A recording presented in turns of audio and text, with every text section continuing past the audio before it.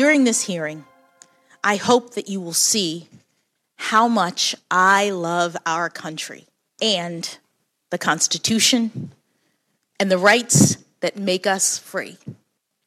I stand on the shoulders of so many who have come before me, including Judge Constance Baker Motley, who was the first African-American woman to be appointed to the federal bench and with whom I share a birthday.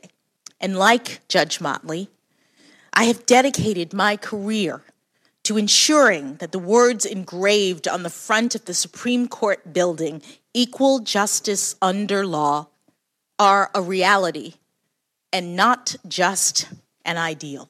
For the first time since its founding in 1789, a Black woman will likely sit on the Supreme Court.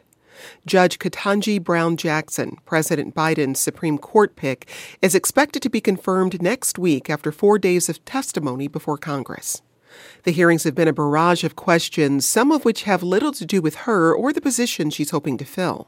Do you interpret Justice Ginsburg's meaning of men and women as male and female? I want to try to understand here, is it your view that society is too hard on sex offenders? Do you agree with Ms. Hannah Jones that one of the primary reasons the colonists decided to declare independence is because they wanted to protect the institution of slavery? Republicans are trying to convince moderate Democrats to oppose Jackson's nomination because unless they peel off some blue votes, she's certain to be confirmed. After the break, we'll discuss the historic confirmation proceedings of Judge Ketanji Brown Jackson to the Supreme Court. We'll also hear some of your reactions to the hearings and talk about what's next for America's judiciary. I'm Jen White. You're listening to the 1A podcast, where we get to the heart of the story. Remember to join future conversations, download our 1A Vox Pop app, and leave us a voicemail. Today, we get to hear from you as we share your reaction to the hearings and ask what's next for America's judiciary. Joining us for this conversation is Melissa Murray. She's a law professor at the NYU School of Law. She's also co-host of the Strict Scrutiny podcast, which is about the Supreme Court. Professor Murray, welcome. Thank you for having me.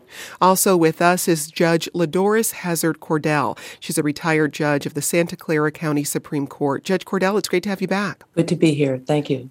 And Simone Yap. She's the national chair of the National Black Law Students Association. She's also a third-year law student at Northeastern University School of Law. Simone, welcome. Super excited to be here. So I first want to get all of your reactions to the hearings. Professor Murray, I'll come to you first. Well, I thought that Judge Jackson really acquitted herself well. She was the model of judicial temperament. She was really peppered on all sides with a barrage of questions. And some of the questions, as your intro noted, were not incredibly fair or even pointed. And some of the questioning veered into the realm of blatant disrespect at various points. But she really held her own. She was steely in the face of that obvious opposition, and she acquitted herself incredibly well. A true credit to the Biden administration and the vetting process. She was absolutely superb. Judge Cordell, what about for you? I agree with Professor Murray, but I will say that if ever there were a confirmation hearing that was an example of political theater, this was it. The questions were from the conservatives disrespectful, they were race baiting, and it was clear that they were basically trying to appeal to their base, and that saddened me quite a bit.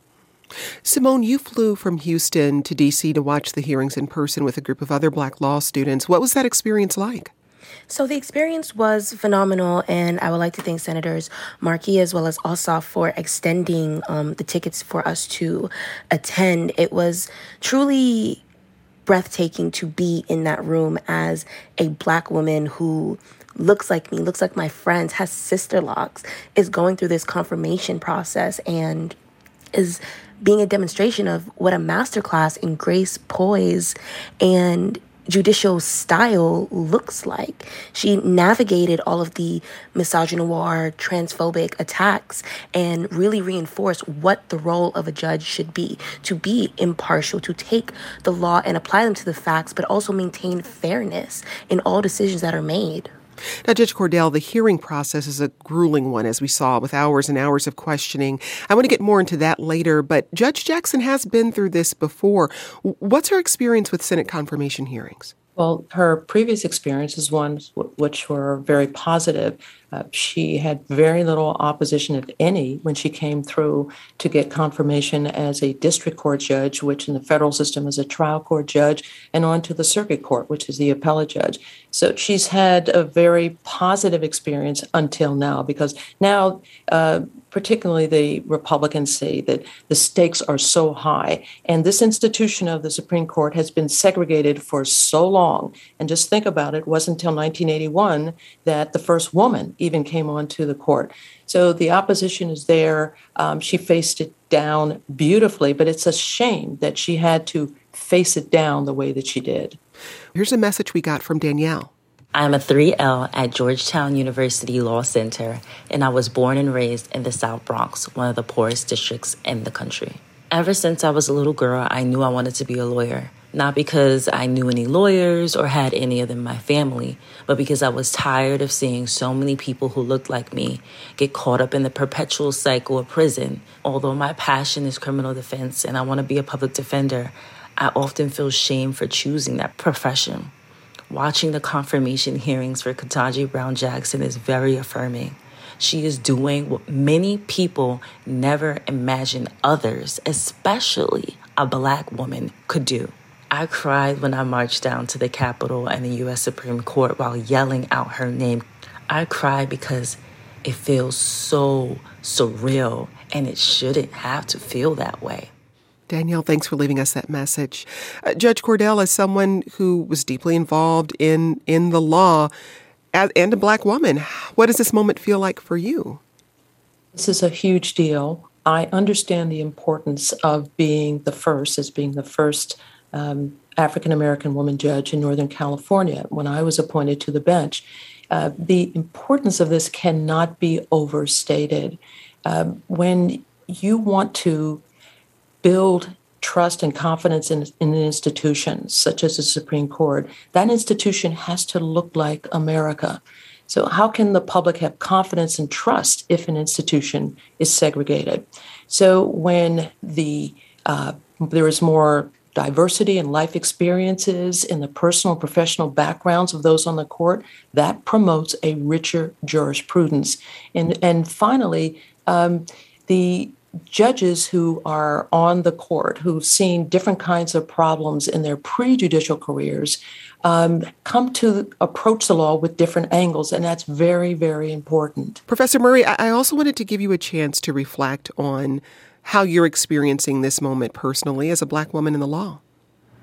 Well, one of the things I'm marveling at is sort of the generational differences in how Black women are viewing all of this. I love that these law students are taking such inspiration from Judge Jackson's nomination and her performance here and, thinking that they can have it all. But I think it's really interesting that women of my generation, I'm, in my 40s at this point, and are looking at Judge Jackson and listening to her be very candid about the struggles she has faced as a working mother. She began her introduction by apologizing essentially to her daughters that she had not always gotten the balance between working motherhood and her job responsibilities the way she would have liked. And I think every mother who has to work outside of the home, and including Black mothers who've historically worked outside of the home, can really appreciate how difficult that balance is to reconcile. Jane tweets, I listened to parts of the hearings and was excited and impressed by Judge Jackson's poise, intelligence, and thoughtful, informed responses. I was disgusted, as usual, by the disrespectful bullying of several Republican senators who wanted to hear themselves talk more than anything. Let's get to some of the questions lawmakers posed to Judge Jackson and her responses to them. Here's one exchange she had with Arkansas Senator Tom Cotton, a Republican. As you just noted, I have law enforcement in my background, and I am very familiar with the problems that crime cause in the communities where we live. Okay, Judge, I'm sorry. We have a few minutes here. You have a lifetime appointment if you're confirmed. I asked a simple either-or question. Does the United States need more or fewer police? Senator, the determination about whether there should be more or fewer police is a policy decision by another branch of government. It is not something that judges have control over, and I will stay in my lane in terms of the kinds of things that are properly in the judicial branch. Now, Professor Murray, when Judge Jackson talks about her background, she's talking about her role as a public defender. What did her career as a public defender look like? Well, as a public defender, she is charged with upholding the Constitution's commitment to provide a lawyer to all of those in the criminal justice system, whether they can afford it or not. And so one of the things that the exchanges with the various Republican senators have been aimed at doing is painting her as soft on crime because she has represented these individuals. But again, she emphasized over and over again that public defenders do not select their clients. Their clients are appointed to them. And more importantly, the entire job of being a public defender is one about defending the Constitution and indeed the constitutional commitment to pro bono defense in the criminal context. So I thought she handled all of that very well. It's important to have a public defender on the court. We haven't had anyone who has done criminal defense since Thurgood Marshall left the bench in 1991. And there are a number of cases on the court's docket each year that deal with issues of criminal justice. So this is an important perspective to have represented, along with the many prosecutorial perspectives that we already have represented on the court. Judge Cordell, why is this path so rare for Supreme Court justices that they have a background in public defense? So interesting that you bring this up because these hearings showed such disrespect for public defenders. When I was on the bench, again, this is a state court on the Superior Court in California, most of the judges were former prosecutors who really showed very little respect at all for the public defenders who appeared in their courtrooms. And there is a sense that if you were a prosecutor, then you're going to be a better judge because you're just going to be tough on crime, which is completely false. And it demonstrates a misunderstanding of the importance of what public defenders do. It's very sad. And hopefully with this appointment, with her nomination and confirmation, she'll start to turn the tide here and there'll be more judges appointed in the federal and state courts that have these public defender backgrounds. Simone, as someone who's currently studying the law, what did you take away from these exchanges about some of the basic misunderstandings about the role of public defenders and the role of judges as well? Absolutely. So I want to just circle back to the phrase tough on crime and what that dog whistles. Because as we know, if we look at the legislation, even the Anti-Drug Abuse Act of 1986, which was brought up during this hearing and how it disproportionately sentenced with originally 100 to 1, and then with the reformation that was done, crack versus cocaine, and looking at the communities where these drugs were present, it is pushing toward a carceral state and continuing slavery just through our incarceration systems and structure. Now, looking at this hearing, and even especially attacks from the Republican senators, they're trying to convert the role of a judge into a politician and not recognize what the role of Congress is. Throughout this entire hearing process, a lot of the Republican senators have attempted to hit on her sentencing of child pornography cases. However, if you look at that structure and the pending bills that is based on Congress, judges have the role of interpreting what Congress, the respective commissions, develop and how to apply those guidelines. As demonstrated, the original guidelines were developed when these cases were happening through standard postal mail, not with the technological advancements that we have now, such as computer, our telephones, and all of those technological advancements. And so trying to have a judge that is supposed to be impartial play the role of a jurist, but also a politician is unfair and also converts what the legal system is purported to be, which is supposed to be equal and fair. But it cannot be that if you are trying to have a judge wear multiple hats. Well, in another exchange, South Carolina Senator Lindsey Graham, also a Republican, pressed Judge Jackson about her religious faith. Do you attend church regularly? Well, Senator, I am reluctant to talk about my faith in this way just because I want to be mindful of the need for the public to have confidence in my ability to separate out my personal views. Well, how would you feel if a senator up here said, your faith, a dogma, lives loudly within you and that's of concern? How would you feel if somebody up here on our side said, you attend church too much for me, or your faith is a little bit different to me, and they would suggest that it would affect your decision, would you find that offensive? Senator, I would if I were you. Senator Graham's questioning of Judge Jackson here was prompted by the confirmation hearings for Justice Amy Coney Barrett. And Graham has accused Democrats of badgering Barrett unfairly over her religious beliefs. Professor Murray, what political dynamics are at play here around this question of faith and the court? And is this new?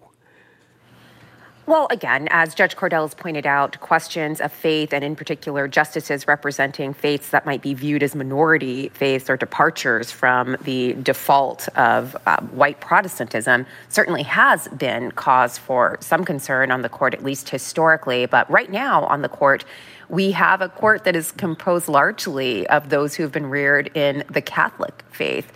So this question of faith is one that's live, but it's also a question of homogeneity on the court that's worth thinking about.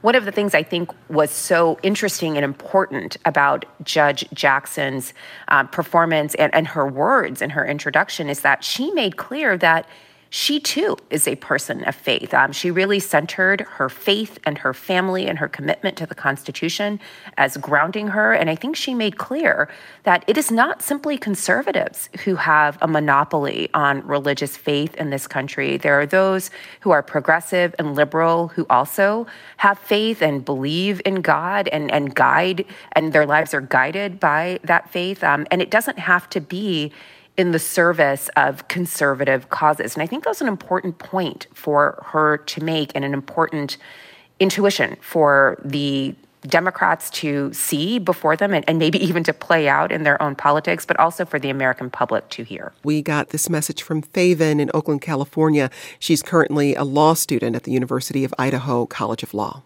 As a Black woman at a PWI, I am always actively searching for representation. But today, watching Judge Jackson's confirmation hearing, I was reminded of my own agency and capabilities as an aspiring attorney. Imposter syndrome that law school ignites was pushed to the side because this monumental nomination, although long overdue, shows me how far I can aspire to go in my legal career. Faven, thanks for leaving us that message. Simone, how important has representation been for you in pursuing a career in law? It's been so important because to see women and just other people that look like you to feel comfortable in the space, but it's also about the ideals that they represent. For example, I can align myself with Judge Jackson, but I cannot align myself with Justice Thomas because of the ideals that are tied to community and service and who are you standing up for? Who are you advocating for? And what ideals do you hold true? Are you allowing for personal autonomy and choice? Or do you think that should be left up to states and government and essentially allow a third party to control what you can do? So seeing someone whose ideals I align with, but also I can see myself in, and I can look to my friend and see her as well, that just means so much. We're discussing the historic nomination of Judge Ketanji Brown Jackson to the Supreme Court. We'll be back with more in just a moment. A reminder to have your questions answered on future topics or just to let us know what you think. Tweet us at 1A. Let's get back to the conversation with this message from one of you. I was raised in Florida but completed law school in Washington, D.C. at Howard University School of Law. I always knew I wanted to be an attorney because I saw from an early age how integral the law is in our everyday lives, and I wanted to use the law for change. Seeing Judge Ketanji Brown Jackson being confirmed is like watching a possible future for myself become a reality. To have someone who looks like me sitting in the highest court of the United States is something I never thought I'd witness in my lifetime. Elizabeth, thanks for that message. Let's turn to Judge Jackson's opening statement when she paid tribute to her predecessor and former boss. Justice Breyer, in particular, not only gave me the greatest job that any young lawyer could ever hope to have, but he also exemplifies what it means to be a Supreme Court justice of the highest level of skill and integrity, civility, and grace. It is extremely humbling to be considered for Justice Breyer's seat, and I know that I could never fill his shoes. But if confirmed, I would hope to carry on his spirit. And I'm a big believer that people always bring their own shoes. It's not about filling someone else's. But Judge Jackson clerked for Justice Breyer in 1999. So now 23 years later, she's being considered for his seat. How full circle is this moment for her career? This is absolutely extraordinary. When you are a law student, your real focus is getting through law school and passing the bar. Thereafter, it's about getting a job. And if your first job is clerking because you either want to be on the court or you want to teach, for example, then that's the next big hurdle. And once you're over that, the sky is the limit if you want to stay within that realm. This woman, and I call her a young woman, I know she's 51, but she's really getting going in her judicial career, has really come full circle. And once she is confirmed, I'm sure it's going to be like a dream come true for her and surreal. It's my hope one day, and probably not in my lifetime, that she will eventually become the Chief Justice of our Supreme Court. And wouldn't that be something?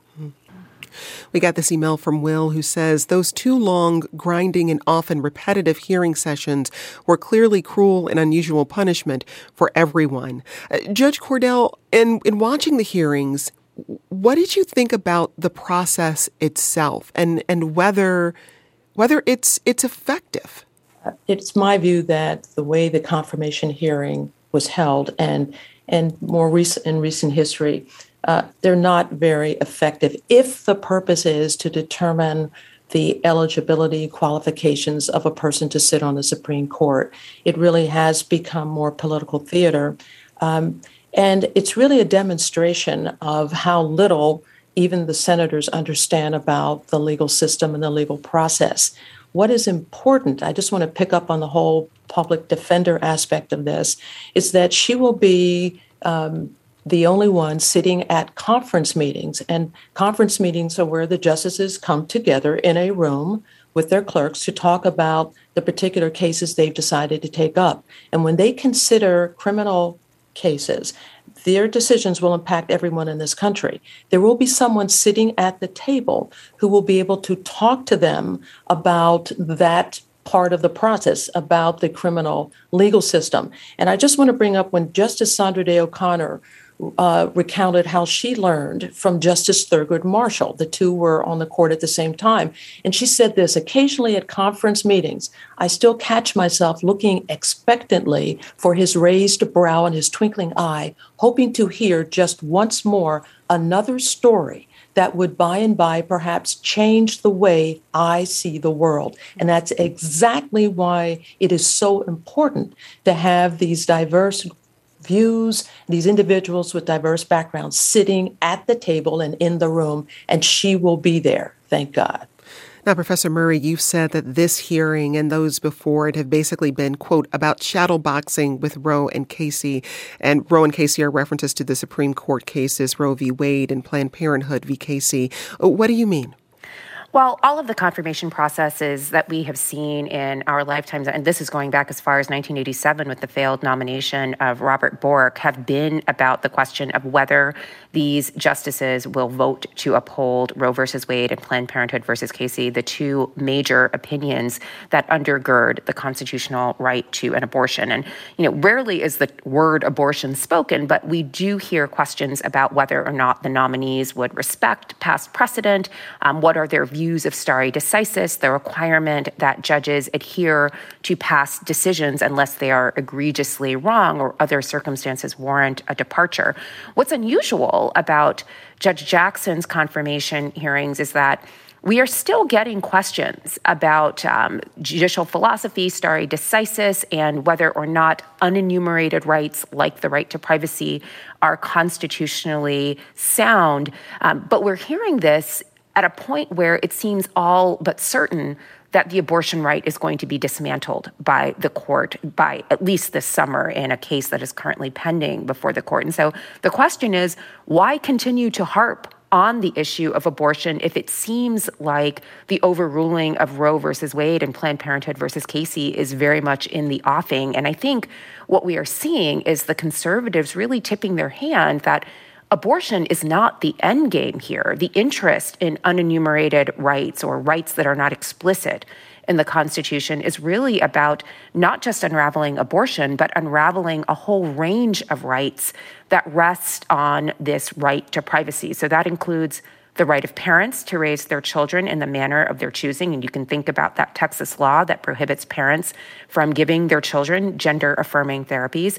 It also undergirds the right to marry.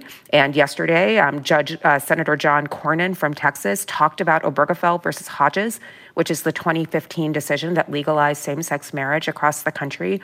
I think they are telegraphing to us that abortion is not the end game. It's merely the beginning of a larger battle to unravel all of these rights of intimate life that are rooted in this unenumerated right to privacy. Professor Murray, what's next in the push for Jackson's confirmation?